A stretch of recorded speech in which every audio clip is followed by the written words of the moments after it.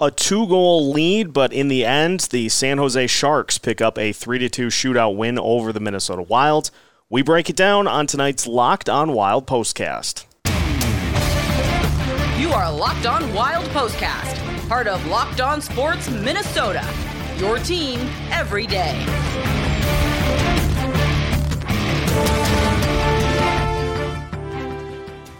Minnesota Wild fall 3-2 in a shootout, and we are breaking it down on tonight's Locked On Wild postcast. Seth Topol joined by Kevin Gorg.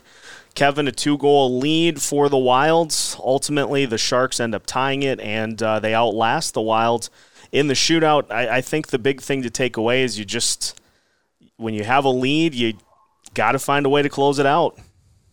Especially on home ice. You're right. You work so hard to get there. You spend most of the night killing off penalties, grinding out a lead against a Sharks team that clearly came in motivated, and you finally get that 2-goal cushion off an emotional play, a shorthanded goal where you take advantage of Erik Karlsson, who basically falls at the top of the power play for San Jose. And at that point, if you're at home and you're the Minnesota Wild, you've got to find a way to get the 2 points. They didn't do that, and I'm certain that will be something on their mind as they fly to Nashville tomorrow. The power play struggled tonight, and you look at what San Jose did, and they are one of the top 5 teams in the league in killing penalties, but they just tried to stack the blue line, and the Wild tonight were not able to really get anything going against that PK unit. Sharks have a great penalty kill unit, but Minnesota really didn't adjust well. To your point, their zone entries were very disjointed. At some point, you got to wave the white flag on trying to skate it in and not turn the puck over and flip it in and use your speed. You've got players in that power play that can win a race. You can outnumber them on the wall and gain control. Once they got control, I think they did adjust to the aggressive nature of the Sharks penalty kill. It's a lot like the Wild's penalty kill, which has had a lot of success recently, where you're not going to have a lot of time to make a decision. And the one way to beat an aggressive penalty kill is to make a couple of good passes and pound the puck to the net and then go get a second or third look. They did not do that well enough on the power play tonight. The Wild did get a nice early goal from Freddie Gaudreau tonight, and Gaudreau has been the center for Kaprizov and Zuccarello for a while. Nice to see him rewarded for his efforts because he's been doing a lot of things that don't show up on the box score, winning faceoffs, winning puck battles, and so him being able to grab that early lead for the Wild was nice to see.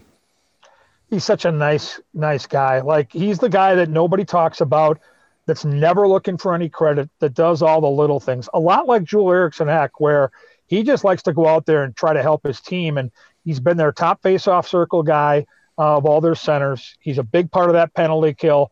And it's not easy. I know everybody thinks we're just going to go out there and light it up because you're with those 2 players, Zuccarello and Kaprizov, but you've got to be really smart to go out there and play with them and feed off what they do. And he did that on that first goal and really made a great move down by the net.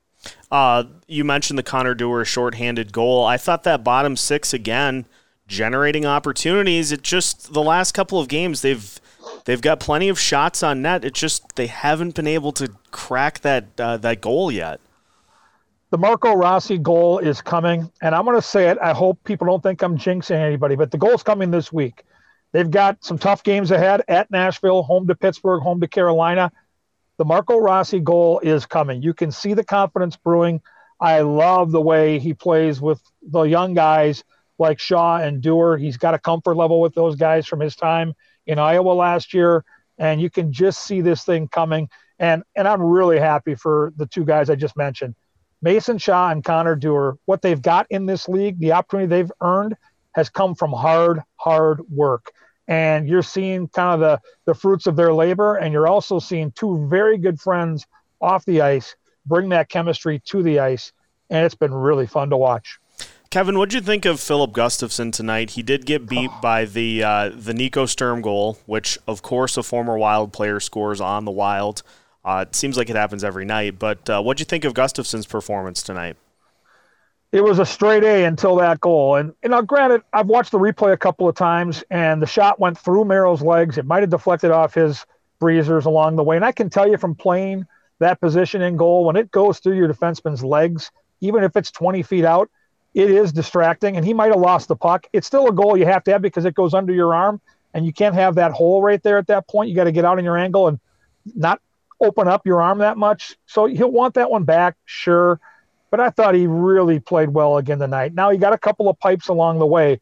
He ends up with 35 saves. He was great in the shootout. He gave the Wild a chance to win that shootout, and I think it'll be forgotten because in the end, San Jose with the extra shooters got the extra point, but he was terrific, and his game is in the right direction. And so I think if you're a fan of this hockey team and you're really hoping that this team can make a push like they did last year to be a factor in this division, a very difficult division, and then be a playoff team, the only way that was ever going to happen is if these two guys could both be strong in net. And right now, as we sit here today, a month into the season, I feel really good about that compared to where I did after the first week.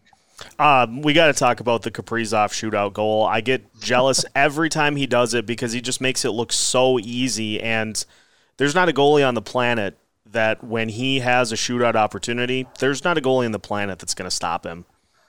That's the crazy thing, Seth. He does make it look like he's not even trying. And so many guys go in and fake a shot, use a head fake. He doesn't do any of that. He just uses his smooth stick handling and his elusiveness. And you think it's going to be a quick flip of a wrist shot, all of a sudden he's on his backhand. He's silky smooth. He's so talented.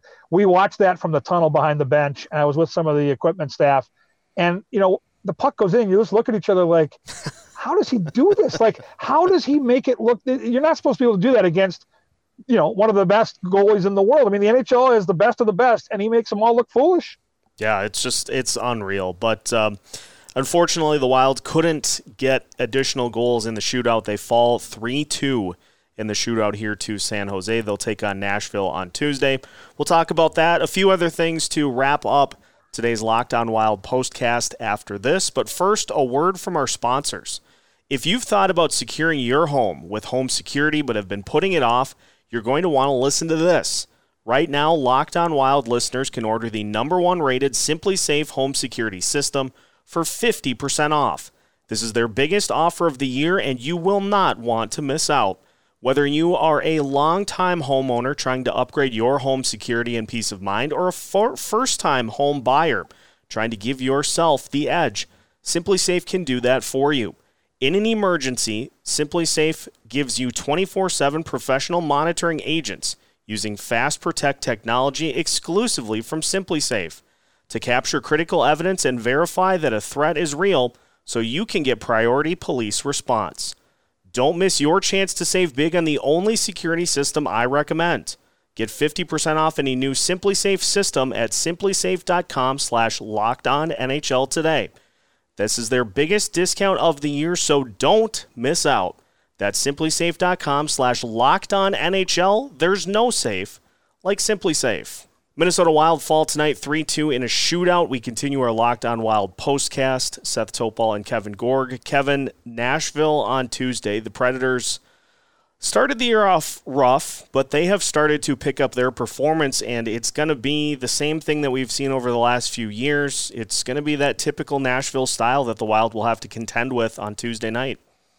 Yeah, you're right about that. Big win against the Rangers the other night. They're starting to find their game. And it's always got a nasty feel when you play the Nashville Predators. So the Wild are going to need to bring some sandpaper to this game. Dean Evason hinted this morning at an optional practice that the Wild held that Brandon Duhaime might indeed have a chance to play in that game Tuesday at Nashville, which is great news. He brings some of that sandpaper. You've got Foligno back.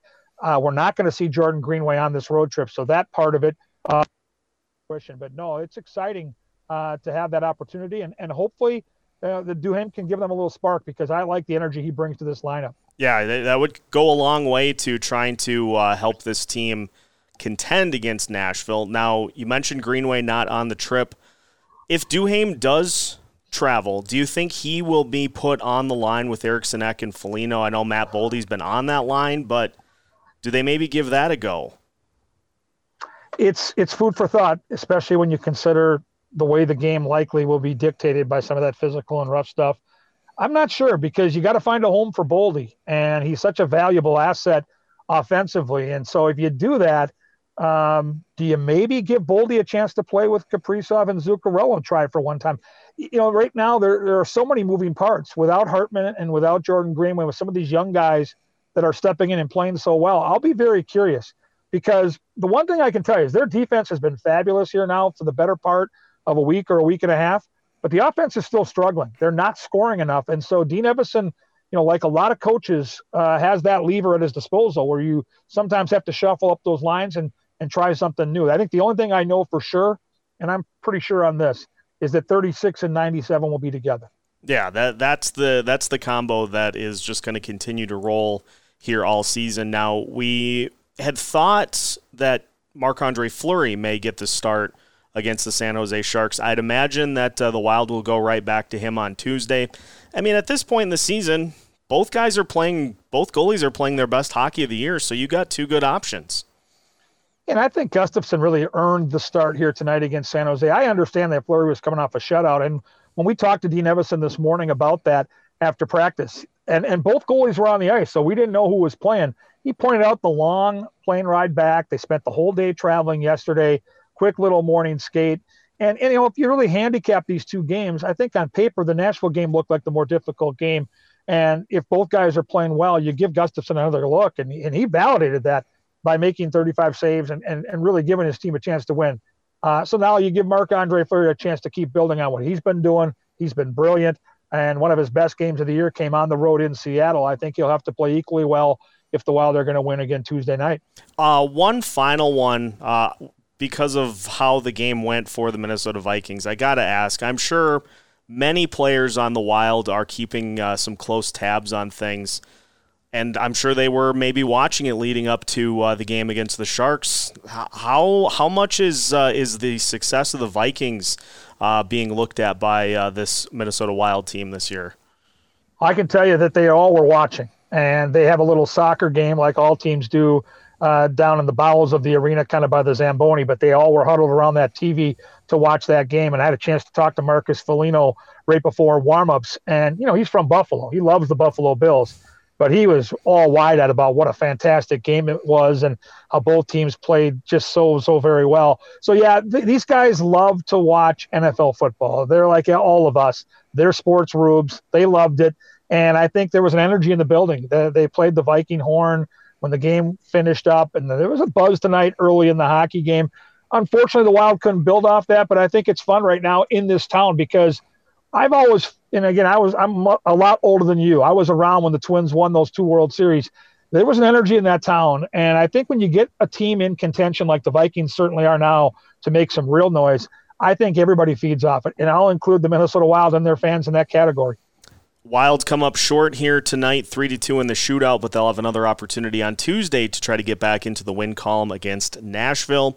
That will do it for tonight's Locked On Wild postcast. Kevin, thank you for the time as always. And Wild fans, make sure you're following along with Locked On Wild as we keep you up to date all week long on everything going on with your favorite hockey team.